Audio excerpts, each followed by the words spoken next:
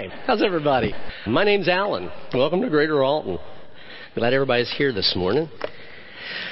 We are in the middle of a group of lessons entitled Get Out and Stay Out.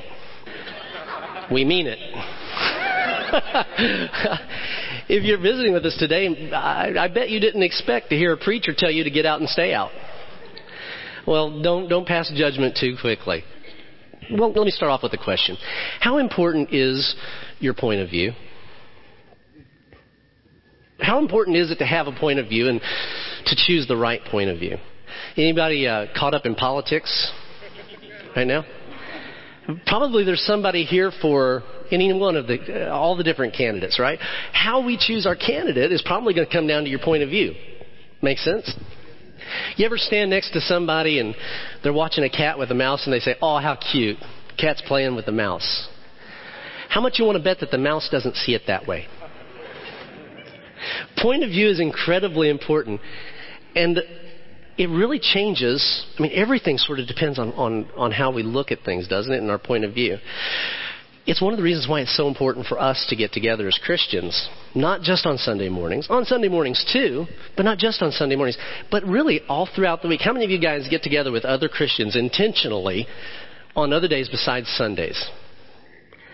Most of us that have learned that habit find that it's incredibly important because it changes our point of view. See, we live in a place and in a time, really it's been this way forever, where there's always this attempt to change our point of view and to get us to look at things from a worldly standpoint, just the way that everybody else looks at things. And yet God appeals for us to look at things from His standpoint. If you would, look over at 2 Corinthians chapter 5, verse 16 through 20. See, the Apostle Paul draws attention to this dynamic that we live with, this point of view dynamic. And he says it this way. He says, "So from now on we regard no one from a worldly point of view." You see that?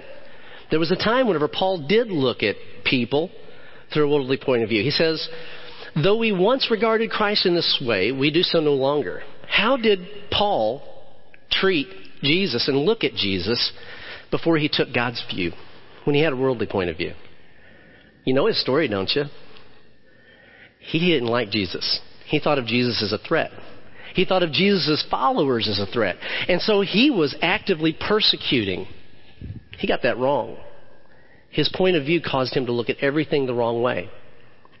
So then he goes on and he says, "Therefore, if anyone is in Christ, the new creation has come. The old has gone, the new is here." He's talking about that point of view again. From God's point of view, the new creation is here. The old one's gone, the new one is here. What in the world is he talking about? What does he mean by new creation? Have you thought about that? What was going on in Genesis 1? In the beginning, God what? Created the heavens and the earth. He created the cosmos. He created everything physical that we know of, and everything that lives on everything physical that we know of. He created it all. And when he was done with it, he said, "This is really good." He had a plan in mind, and he created it for his purposes. And then you know the story. What happened, right? Adam and Eve sinned, and God had his world corrupted and taken from him. All of a sudden, a distance that God never intended happened between him and his creation because of sin. By the way, if Adam and Eve had been looking at things from God's point of view, do you think we'd have a problem with sin? Do you think they would have seen the serpent differently? Do you would think that the temptation with the tree, the fruit of the tree of knowledge of good and evil, do you think maybe that wouldn't have been so tempting if they'd have been looking at it from God's perspective, from God's point of view? You see how important point of view is? It changes everything. Well, he goes on here to say now that he's seeing things from God's point of view, he sees that all of us that are in Christ are a new creation. It means you're not what you were before. The old is gone. The old one of you is gone. You're a new creation if you're in Christ. What does he mean by a new creation? If you look at Ephesians 2, verse 15, Paul talks to that crowd and he says that You are a new humanity. A new kind of human. Have you looked at yourself that way? Look around. See the other Christians in this group that are in Christ? They're not the old kind of human. They are a brand new kind of human. Well, how are we different? They look the same after they got baptized as they did before, right? Well, maybe with physical eyes from a worldly standpoint, but how does God see a person differently? In 2 Peter 1:4, Peter said that you are partakers now in the divine nature. What does that mean? Well, you probably knew that whenever you became a Christian, that on the inside things changed. You're now a partaker in the divine nature. See, God moved in. It's not just you inside here anymore. The Holy Spirit, that's God, came to be a part, and He lives inside us. You are absolutely a new kind of human being, better than the old one, a part of the new creation. And whenever you see that, it will change everything. Let's pick back up in 2 Corinthians 5 here. He says, all this is from God who reconciled us to Himself through Christ and gave us the ministry of reconciliation. That God was reconciling the world to Himself in Christ, not counting people's sins against them. And He's committed to us the message of reconciliation. We are therefore Christ's ambassadors, as though God were making His appeal through us. We implore you on Christ's behalf, be reconciled to God. So, if you change this point of view, if you change and take God's point of view, there are two realities that you're going to have to keep in view at all times. The first one is that you are a new kind of human. You're a new kind of human. You are different than you were before. It's important to remember this. See, sometimes we think that, well, if I'm doing good, then I'm new. Then if I'm doing well, then I can feel good. Right, Bob? We've talked about this before, right? And it's a trap that Christians sometimes fall into. We only feel as righteous as our deeds can carry us, which we'll be lucky to get out of this building still feeling good about ourselves if that's the way that is. It comes and goes. And when we're struggling, when we fall down, when we sin, when we don't do as well as we knew we could have or we knew we should have, then we feel lousy and we wonder if God loves us. We don't have two natures. We don't have an old guy fighting with the new guy. We have one nature. We're partakers in the divine nature. We are a new creation, a brand new kind of human. Does that mean that I no longer mess up, fall short? Of course it doesn't mean that. Just watch me. You'll see me mess up again probably before I get out of the building. I don't feel too bad admitting that because I know you probably will too. But our nature has changed and what we are and how we're growing and becoming more like Christ. If we lose that point of view, we're going to lose some of our security. We also are told in this passage, the second reality that we have to keep in mind is that because you're a new human, you have a new vocation. Whatever you do for a living is not your vocation. It pays your ability, supports you to pursue your true vocation. If you're in Christ, did you guys realize that it's not just the guys up on stage that are the ministers? See, we've been given a ministry of reconciliation. That's all of us. What did Paul say here? He says he has committed to us a message of reconciliation. He says we are therefore to go out as ambassadors of Christ. Did you have that in mind when you came here this morning? Did you have that job description in your mind last week? Is that why you chose to do the things that you did do? Or why you chose not to do the things that you didn't do? Then I think if you're saying, no, I kind of lost sight of it, okay. We're all kind of in the same thing together, right? And that's why we get together, is to make sure that we're going back to the Word of God to try and take on God's point of view, to see things His way. It's not so important that you agree with me. It's important that we agree with God. And so as I give you this lesson today, you may not agree with everything I say. But what we did do is we wrote down the verses and we gave you some notes here so that you can scratch down what I think they mean. And my challenge to you is for you to go back and read these verses, read them in context, and decide for yourself if I've told you accurately what's there. Because the really important thing is not that you all adopt my viewpoint. That's called an indoctrination. At its worst, that's called being a cult, where a different viewpoint is not tolerated. That's kind of cultish. I don't really want to go down that road, do you? Well, how do we avoid that? By taking responsibility to look at the Word of God for ourselves and decide what God is saying, and to try to understand and take on His point of view. And the reality that I think we have to live with all the time is we are new. We have been created. We're in Christ. If we're Christians, we're in Christ and He's in us. Paul said that's a mystery. And because we're this different kind of human being, we have a job. None of us are unemployed. All of us have a vocation. We're to be ambassadors for Christ. Worldly point of view, what's church all about? From a worldly standpoint, what is being a Christian about? I don't know if there's any one answer, but I know central to it is the idea that, you have some rules. You get together, you go to church, kick some money into the plate.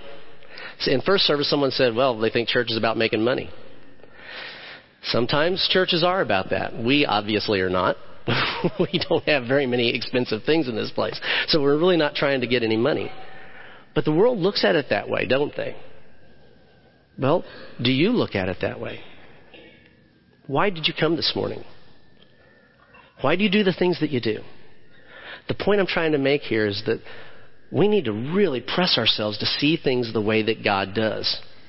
Because we are a new creation and we have a new vocation. So, that brings me up to what the title of this lesson is about. Basically, that was an intro. And how long did it take me? Way too long. Okay, so I'm going to try to shorten this up as fast as I can. There is so much meat to look at with this.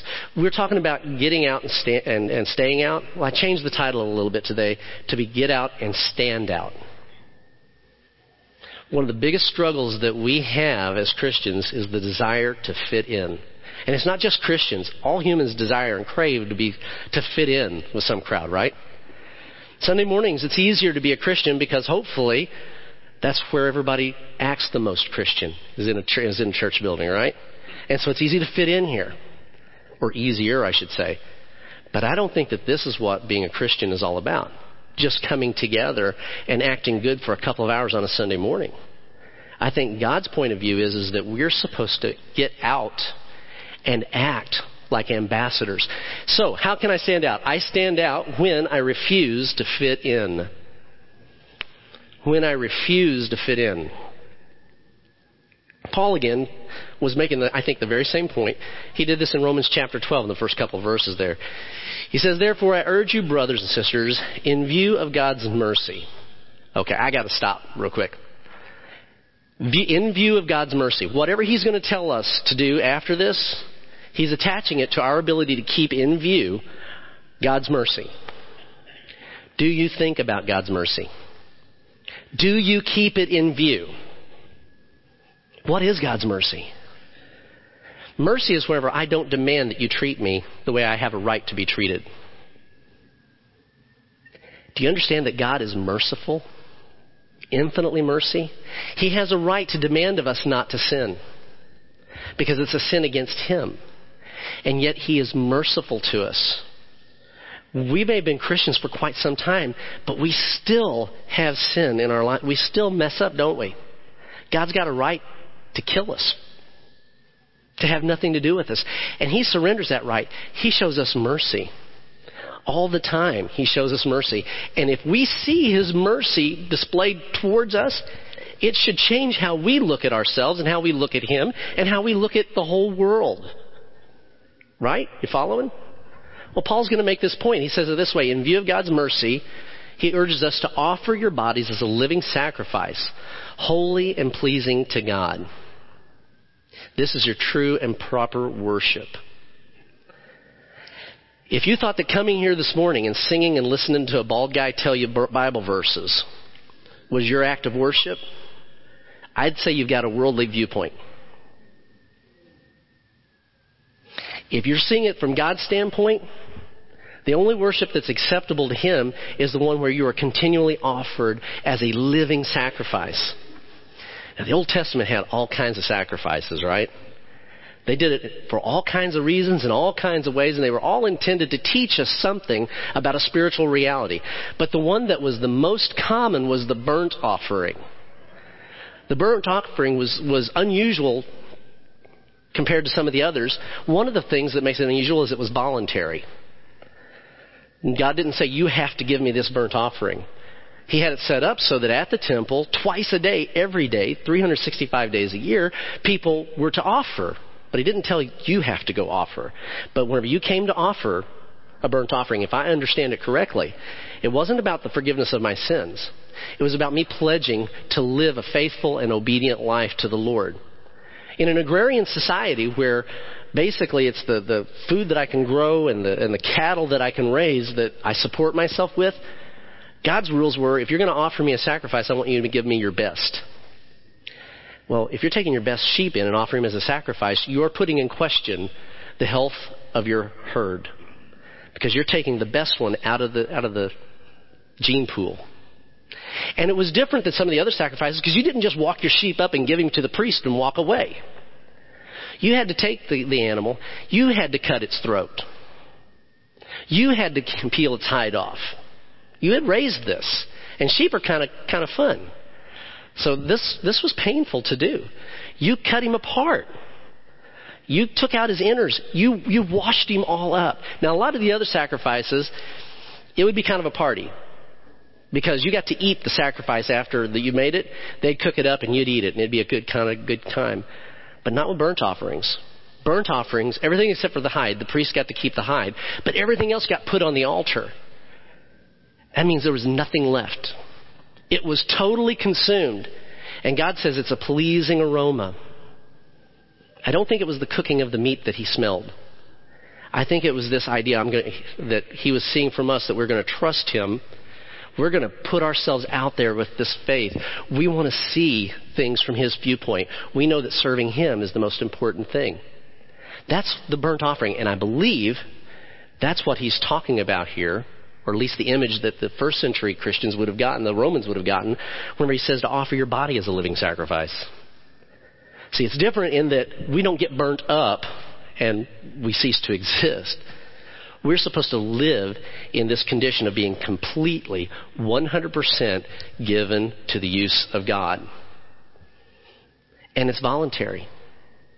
You'll read scriptures about giving up a sacrifice of praise. You know, when we sing, we have an opportunity to give a sacrifice of praise. But it's really going to have to do with how you're looking at things, your point of view, why you're doing it. Because you can just sing for entertainment's sake or for social peer pressure or for whatever, and that's not a sacrifice of praise. God's looking for that. He also says that generosity, there are verses that talk about sacrifices that are acceptable, is wherever we support those that are serving ministry. Sacrificing our body means letting God use our hands, letting God tell us where our feet go, letting God tell us what our eyes watch and our ears listen to and what our mouths will actually say. Are you looking at it like this? Is that the kind of Christian you are?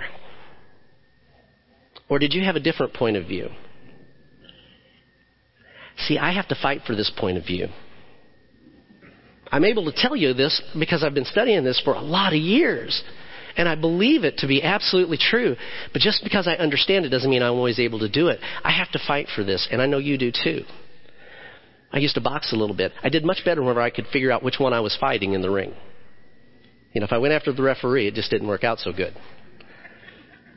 I think that in Christianity, we do a much better job of fighting the wrong things, the things that are wrong, if we understand what we're fighting. Your point of view needs to reconcile with God's. We need to see it his way. And that means if we're going to worship him, we're going to have to sacrifice ourselves. He goes on there in verse 2, he says, do not conform to the pattern of this world, but be transformed by the renewing of your mind. Whenever you change your point of view, guess what happens to your mind? It gets transformed. Every day you're going to have to make a choice. Am I going to see things from my point of view, from the world's point of view, or am I going to try to see things from God's point of view? You know, and I'm not a doctor, but I was reading a little bit. There's a part of our brains that's called a hippocampus. You guys know what this is? Well, if you know about it, you'll probably catch me where I get off base and say something that's not right. Challenge me later, okay? But I do understand this. That part of our brain can actually change. Am I right? They did a study with London taxi drivers, and apparently they got a really incredibly hard job. They have to memorize a very complicated street system.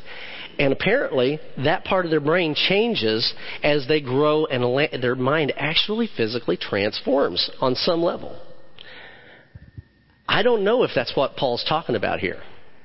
But I know that whenever you change the way you look at this world and you agree to see it God's way, you make that your point, the way you see things, everything will change. And we'll see ourselves not as... See, what's popular in Christianity right now is for us to think that we invite God into our story. And we talk like that from pulpits, don't we? Are you ready to invite Jesus into your life? Are you ready to make Jesus Lord? I don't think we get to make him Lord. I think God did that.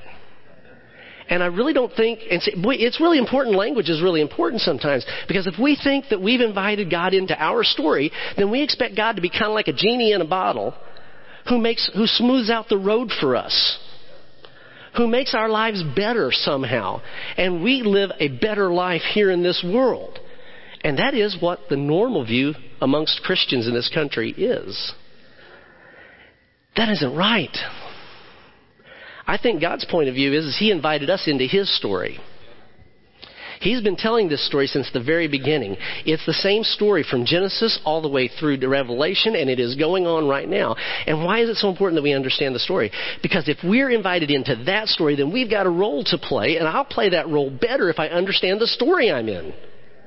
And the story isn't about me having health, wealth, and prosperity. The story is about the kingdom of God coming, about this world being the same as heaven. Your will be done on earth as it is in heaven. That's what the kingdom coming, Jesus said we were supposed to pray for. Right? Okay. I am not even staying close to my notes at all. So I'm not even sure where I am in all this. I guess I would say this. You've got to stop trying to fit in. You've got to stop trying to fit in. So let's look at the second way that I can stand out. I stand out whenever I let people see me serving God. It's one thing to serve God. It's another thing to make sure that people can see it. And I don't know I don't know if I can teach this point as well as I would like to. There's a way that we can try to draw attention to ourselves and say, look at me serve God. And that's not cool. The Pharisees did that. In fact, they got so taken with the idea of being seen as worshiping God and serving him that they didn't much care if they really were, as long as people thought that they were. It's not what I think we're supposed to be. I think we're supposed to not hide who we are in Christ.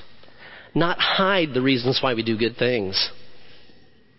See, if I go out and I do some work of volunteer work, we're trying to get people around here to volunteer some this summer, to go out and to share good things and do what they can do to help other people. But other people besides Christians do that. If I am really kind to my neighbors, but I don't mention God, if I don't explain the reason why I'm that, who gets the praise? Maybe they think I'm a nice guy. I think there's something about letting people see the reason why we do the things that we do. I'd go to this verse. Jesus himself in Matthew chapter 5, verses 14 through 16 says, "You are the light of the world. A town built on a hill can't be hidden. Neither do people light a lamp and put it under a bowl. Instead, they put it on a stand and it gives light to everyone in the house." A couple weeks ago, had a big storm, lost power. Anybody else here lose power? Did you have to use some candles? If you lost power in your house, where would you put the candles?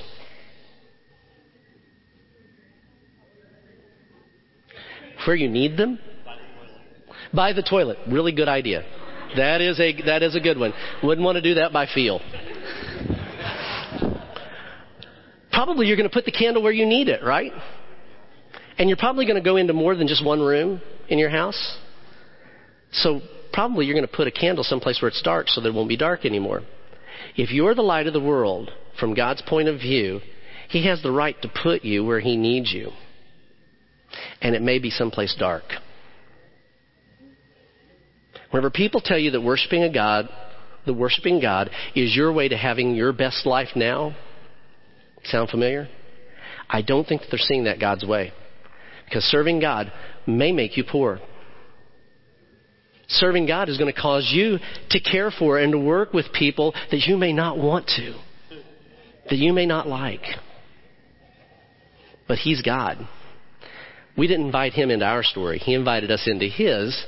We need to change our point of view on this. We need to understand that we're to be light.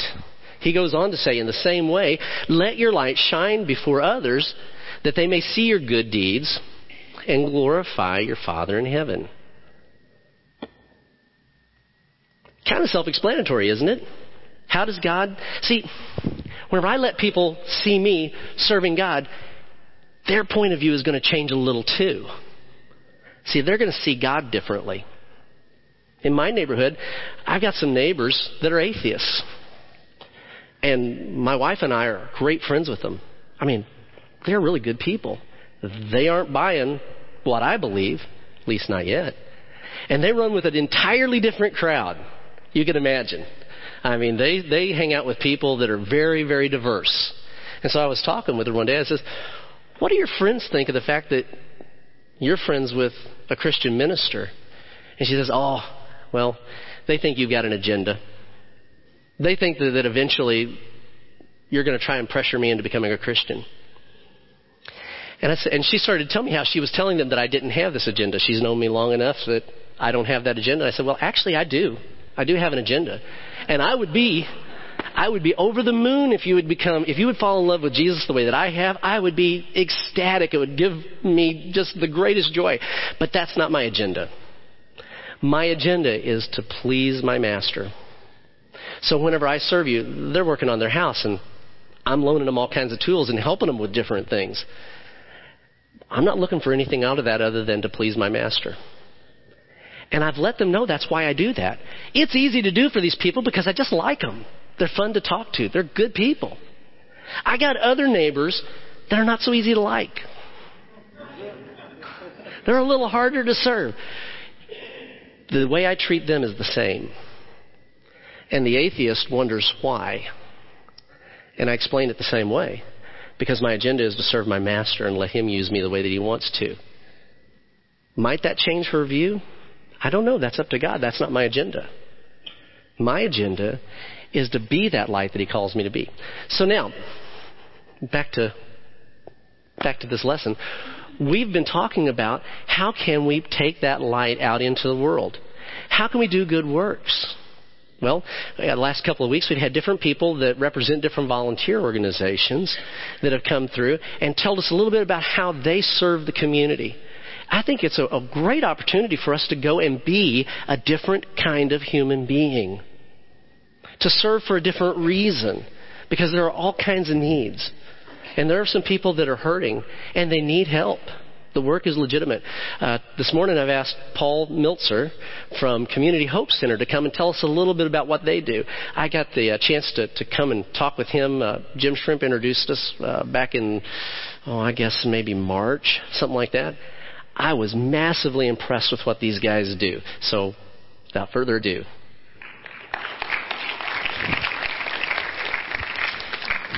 Good morning. About 2 years ago, God gave me my dream job, and that is Executive Director of Community Hope Center, where help and hope are found in Jesus. I'm so humbled and thankful that God would put me in such a fantastic ministry at such an advanced age in my life. I love working at Community Hope Center. Every day I get to serve with sisters and brothers in Christ who are committed and competent and caring. On top of that, they're just a lot of fun to be around. We represent all denominations, all churches in the Riverbend area. We don't let our differences divide us. We allow Jesus Christ to unite us. And prior to being called to be the director of Community Hope Center, I wasn't very aware of the huge number of people who are living in poverty in our community or the difficult choices that people who live in poverty have to make. The poverty rate in Madison County is 13%. Poverty rate for children is 17%.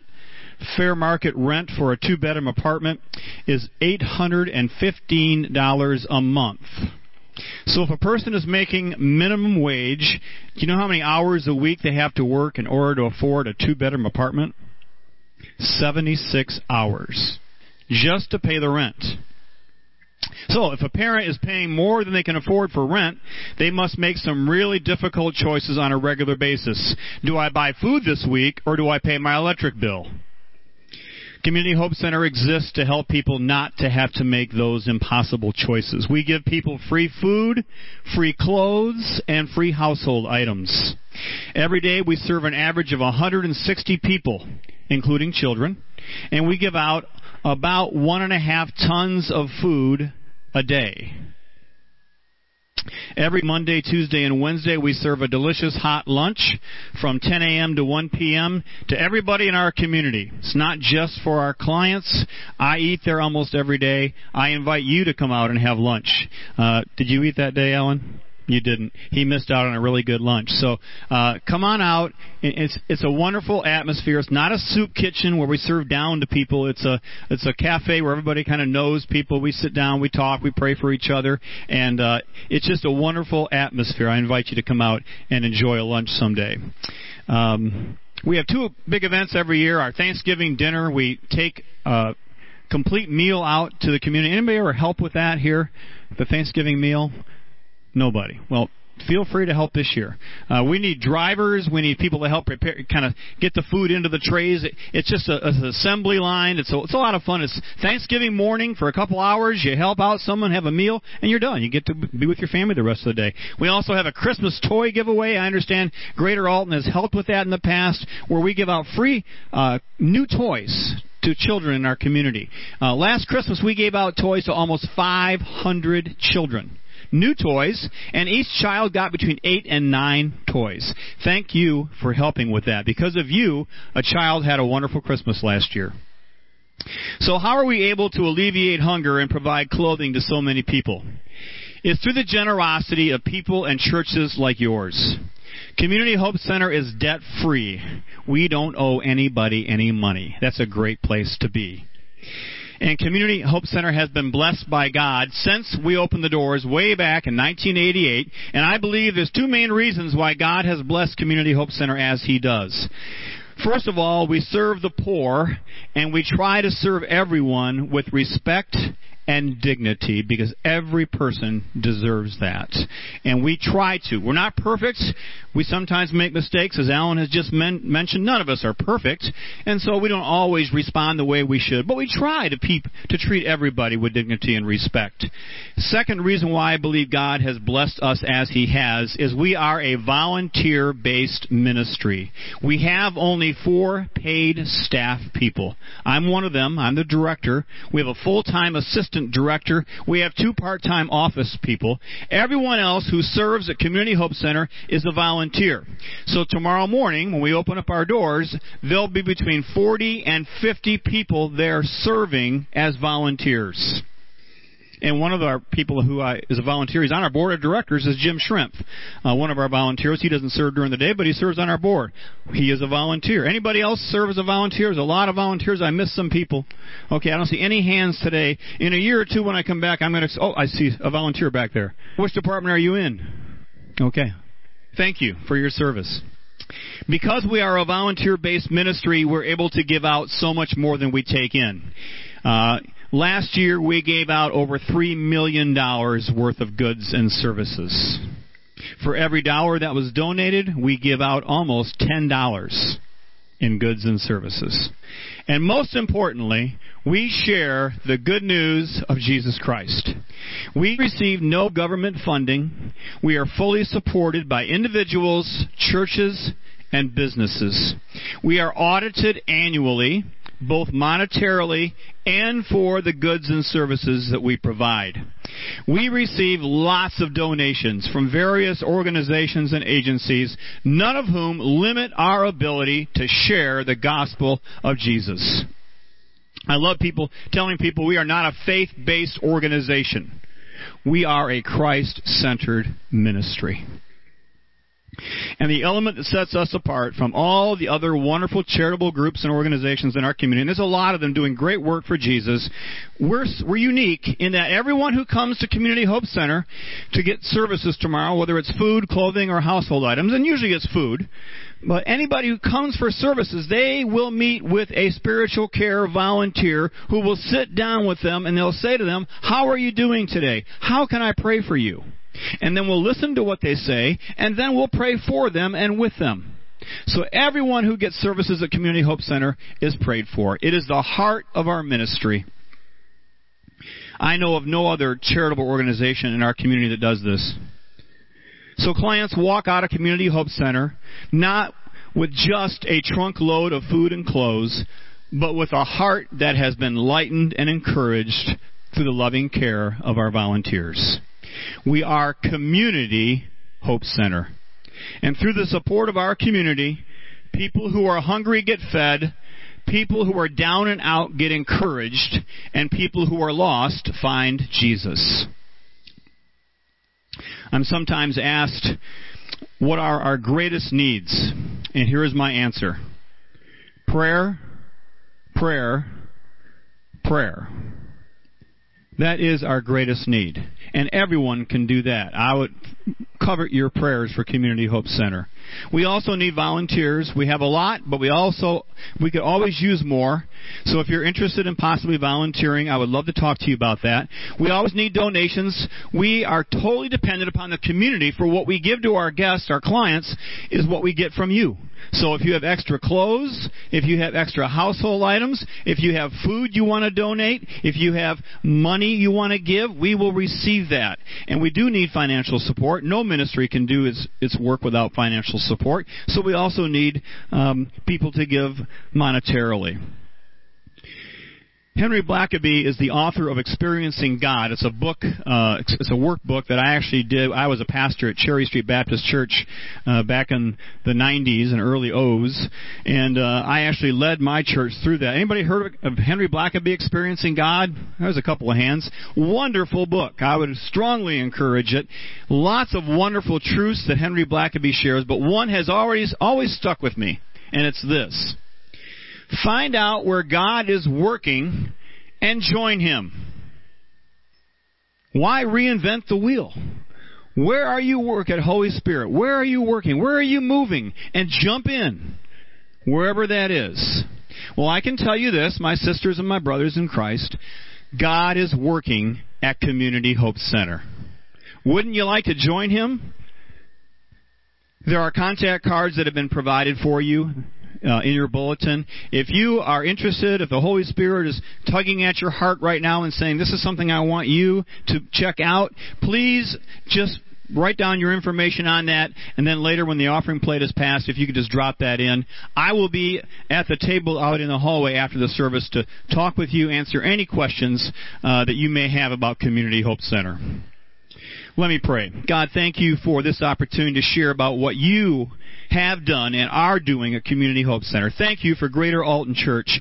Thank you for their witness. God, I pray that you would pour your Holy Spirit into this congregation, into the leadership. Use them to continue to reach out to this community and beyond with the good news of Jesus, that we would see you bring people in through their efforts. We give you praise and thanks in Jesus' name. Amen.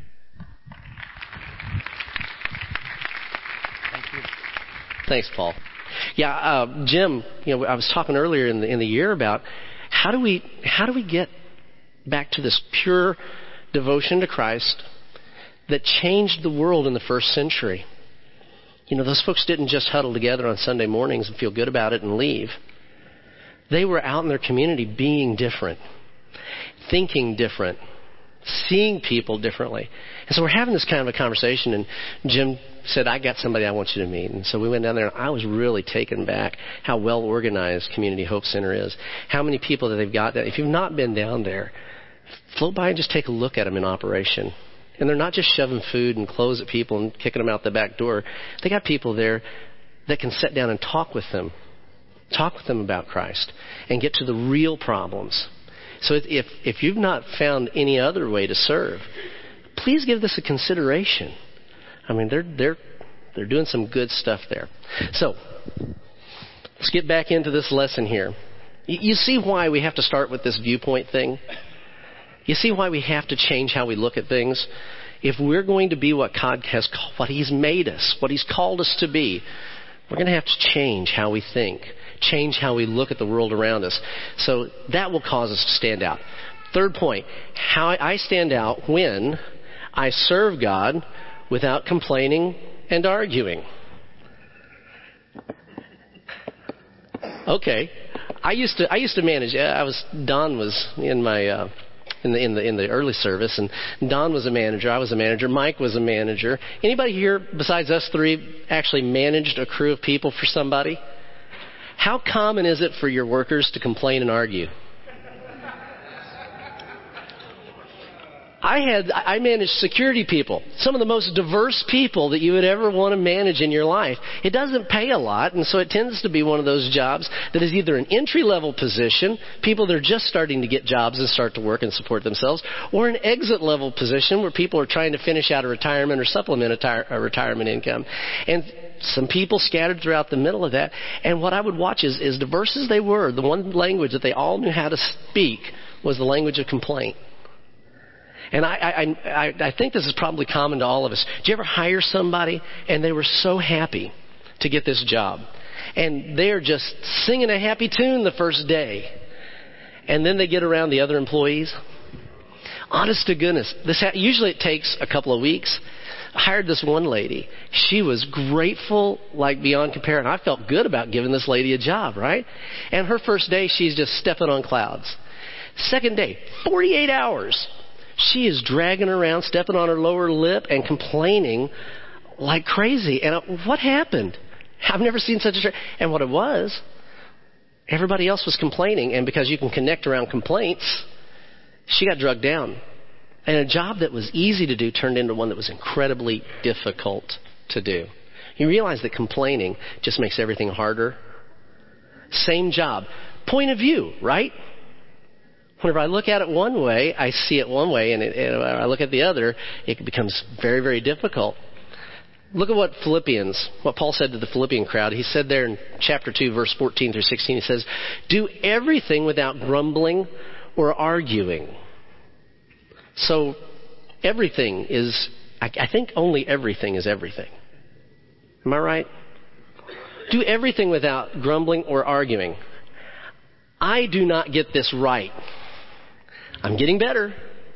But there are times whenever I complain and I grumble because God wants me to serve somebody who's ungrateful. Because the task is threatening or I don't feel like I'm up to it. I do not feel that I'm a gifted preacher. And if you talk to Gary and Tim, most normally whenever they say, who wants to preach on this date? Gary, am I ever the first one to say, oh, I'd like to do that? No. I don't really feel like I'm the one that wants to do this, but I've learned not to complain about it. He says, do everything without grumbling and arguing so that you may be blameless and pure. So in other words, if you are complaining and grumbling and arguing, you are not blameless and pure. I hope that sinks in. He says, you'll be blameless and pure, children of God without fault in a warped and crooked generation.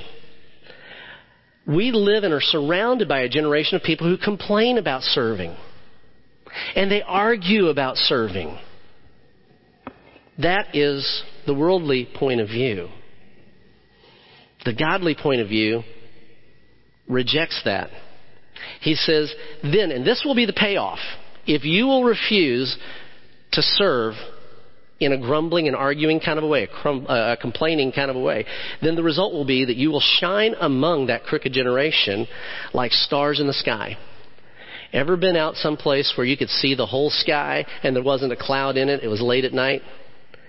I grew up in a different part of southern Illinois, and there were places where there weren't any lights. You couldn't see an electric light in some of these places.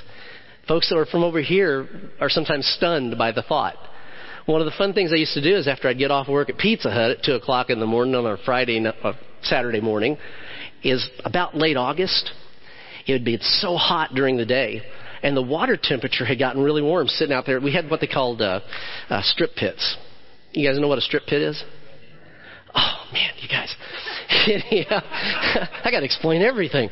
A strip pit is where they dug something out and left the hole and it filled with water. And so it became like you just find these at different places. And they're sometimes the water is just crystal clear, like these sand pits and gravel pits. The water is so clear you can see schools of fish 20 feet out and 20 feet down. And boy, late at night, take an inner tube and go out there. It was like having this huge sauna or a huge hot tub and just float out there. What's that? Blue hole. I know what you're talking about. Yeah, the blue hole. I was thinking of Calvin, but we'll talk about that later. Danny's from back that way too. Boy, there were times though where I'd be laying out there and it'd be a cloudless night like I'm talking about, like I think Paul is talking about here. And you'd sit on this inner tube looking up at the sky and you could watch it move. You could see every star and it would just blow you away. Do you realize that God designed you to stand out like that? God designed you to stand out like that. And you will stand out if you stop the complaining and the arguing. You'll stop the complaining and arguing when you change your way you look at things, when you see it His way. Hang on. My notes are stuck. Okay, let's go on to the next point.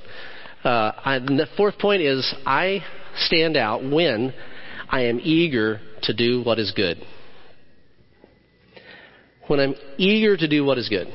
You realize there's a difference between being eager and being willing. You know, you ever go out on a date with somebody who was willing versus somebody who was eager? I probably don't need to even get into the verse. You probably got it. But I'll just for the sake of I'll go into it. Titus chapter 2, verses 11 through 14. Paul tells Titus, he says, "For the grace of God has appeared that offers salvation to all people." Now I got to stop. A couple things we need to deal with in that. Just in that very first verse. Paul says that the grace of God has appeared. That means you can see it. Now that presses on, what do you mean by grace? How do you understand grace? How do you see grace? And is it the same way that God sees grace? See, I watch sometimes people say, well, I'm going to give somebody grace. I'm not sure biblically you can do that. Because John 1 tells us that Jesus came full of grace and truth. And it's of His fullness that we receive. That's chapter 1, verse 14, and then the second part is in verse 16. Grace is something that's inside of Jesus. Is there forgiveness inside of Christ? Yeah. But it's a whole lot more than that. It's something about the way that Jesus looks at things. Something about the way that His personality is, the way that He understands things, how He thinks, how He acts. And the grace of Christ, the grace of God, is something that can be seen. It looks like something. He'll go on here. He says, verse 12, it teaches us to say no to ungodliness and worldly passions, and to live self-controlled, upright, and godly lives in this present age. Do you see the battling viewpoints? Do you see that? There's the worldly viewpoint, which is about satisfying myself. And he explains it as ungodliness, worldly passions, moving away from that viewpoint to this one of a self-controlled, upright, and godly life. So what does grace look like? I think it looks like a teacher. Isn't that what Paul says? If you have grace, it's going to teach you. It's going to teach you to say no to the things you ought to say no to, but it's also going to teach you to say yes to the things that He wants you to say yes to. Here's where you need to do a little bit of introspection, maybe more so than on some of the other points. This one's really important. If grace is not teaching you, then you don't have it. If grace is a teacher and it's not teaching you, then it isn't there and you don't have it. And that means that you may not really be in Christ. Does that make good logic? Good sense? Read this verse for yourself. It's not important that you agree with me. It's important that we all agree with Jesus. Look at this for yourself and decide. But if it's not teaching you, I think you got a problem. So we pick back up here in verse 13. He says, it teaches us to live upright and godly lives in this present age while we wait for the blessed hope, the appearing of the glory of our great God and Savior, Jesus Christ, who gave himself for us to redeem us, to buy us back from all the wickedness, and to purify for himself a people that are his very own, eager to do what is good. He's telling us that God always wanted, and his plan has been, to create a people for himself, a different kind of human. One that's eager to do his will. One that's eager to do what's good. You take that viewpoint and you will stand out. You will look different. Why does Paul have to come to churches and present a case? Why do churches have to have month-long sermon series about doing God's will? Why isn't it just natural? Because we give in to the wrong point of view. And sometimes we aren't eager to do what's good. Why would I be eager to do what God wants me to do? Why would I be eager? I'm getting involved with Project Read. Why would I be eager to meet with somebody I don't know every week to help them learn how to read better? And I am eager. It's not a brag for me, but I am eager. Why would I be eager to help Paul out? Why would I be eager to get involved with the heroin problem that we've got in Madison County? By getting involved, I mean not using, but helping people who do use it. Why would I be eager to get involved? Think bigger, folks. What is God up to? What is God up to? Making his kingdom on earth. Who wouldn't want that? Have you thought about this? Do you have a problem with our politics? Do you have a problem with global warming? Do you have a problem with sexual abuse, with the divorce rate, with child abuse, with corruption in politics? Do you realize that all of us, my friends that are atheists, have problems with those very same things? They really care about how animals are treated. I care about my dogs. I don't know if I care about, cows, but they do. And you know what? I think God does too. The answer to those problems is never going to be found in a better government. It's never going to be found in a politician or a political party. It's not even going to be found in volunteer groups. It will be found in the kingdom of God. He is the answer to those things. Don't you want to help? Don't you want to help God get what he wants? This comes down to, do you actually love God? I hope some of you guys would love me enough that if somebody stole something from me that was precious to me, that you wouldn't tolerate that you'd want to bring that back to me, that you'd want to help me get what was mine, that your sense of justice, if nothing else, would compel you to want me to have what literally, logically, legally belonged to me. If you got a shred of justice, how can you be dispassionate about God getting back what is his, that was taken from him? Do you look at people that don't know him with that viewpoint? Or do you look at them as the bad people and us as the good ones? Do you look at them as the ones who deserve punishment for all the wicked things they've done, and we're not that bad? God doesn't see it that way. How does he see it? I think if you lock in to his viewpoint, what he's doing and what he wants to accomplish, you'll be eager to play your part. Whatever that part is. We all were given different parts to play, but we're working towards the same goal. And it'll make us eager. Okay, number 5, last point. I stand out when I tell people how good God is. Again, I can do all kinds of good things, and people just maybe think I'm a good guy. I know for a fact I am not a good guy. I'm not afraid to tell you that because most of you guys aren't good guys either. So I fit in with you, but I know I'm not fooling myself. I'm not a good guy. But whenever I'm doing good things and I don't say why, maybe people might get confused and think, well, he's just a good guy.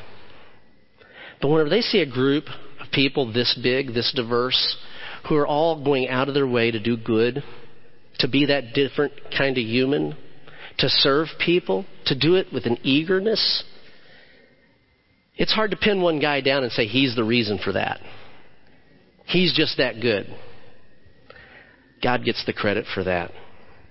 And if you like what he's doing, if you like the difference that you see him making in people's lives, and the difference you see him making in your neighborhood, in this church and around, why wouldn't you tell people about that? I'm a Macintosh fan. I was Mac way back before it was cool. Everybody knows that about me. Why? I like it. It's good. I'll tell you all about it. Tell you why you might want to look into one too. And I don't feel a bit bad if you decide that you don't want one. I'm a happy customer. Everybody that knows me in my neighborhood knows that I'm a big fan of Jesus and I'm a follower of Jesus, and I'm a lot more excited about him and what he does than what Apple computers can do. And I feel about the same way about whether or not they accept him or reject him. It's not my job to pressure people into believing what I believe. But I can't help but talk about the things I'm excited about. Are you excited about God? I got to throw this in. The Cubs are just about 25 games over 500. Everybody knows I'm a Cubs fan. It's a good year for us. It's not September yet. Oh, the naysayers. Yes, the June swoon crowd. I'll check back with you in July. We'll see where we're still at. I tell you what, it would break my heart if all people knew about me was my love for a brand of computer or a particular sports team, and they didn't see that the very first thing, the most important thing to me, was Jesus and his kingdom. How do they see you? People know what's really important to you. You can put on a mask. You can pump up the religious language when you get together on a Sunday morning, or whenever you're around another believer. You can wear the t-shirt. You can have the bumper sticker. You can wear the necklace. And people will still see what's really important to you. The only way that gets to be the right picture is whenever you change your point of view and you see things the way that God does. So I've given you about 5 things that I can see from Scripture, 5 ways that we can stand out the way that God intended his new kind of human to stand out. I don't know that everybody needs to work on all 5 today. That would be a little overwhelming. But here's the thing I've found in almost 40 years of being a Christian. It's not the stuff that I don't know that gets me in trouble. It's the stuff I know and I will not do. And hopefully, of these 5, there's one that is resonating for you. And what I'd ask you to do is on your notes, if there's one that you know God wants you to take action on, that he wants to change your point of view, one, would you circle it and start taking care of that? You know, we've got communication cards. It's a clumsy way, I admit, but it's a way for you to communicate with our prayer team what you would like for them to pray about. Let it be known on that. That's not something that I'm necessarily going to know about. But don't you want people to help pray and ask God to change how you view things so that you can experience more of his grace, so that you can be eager to do these good things? Step out in faith, whatever it is that he's bringing you to.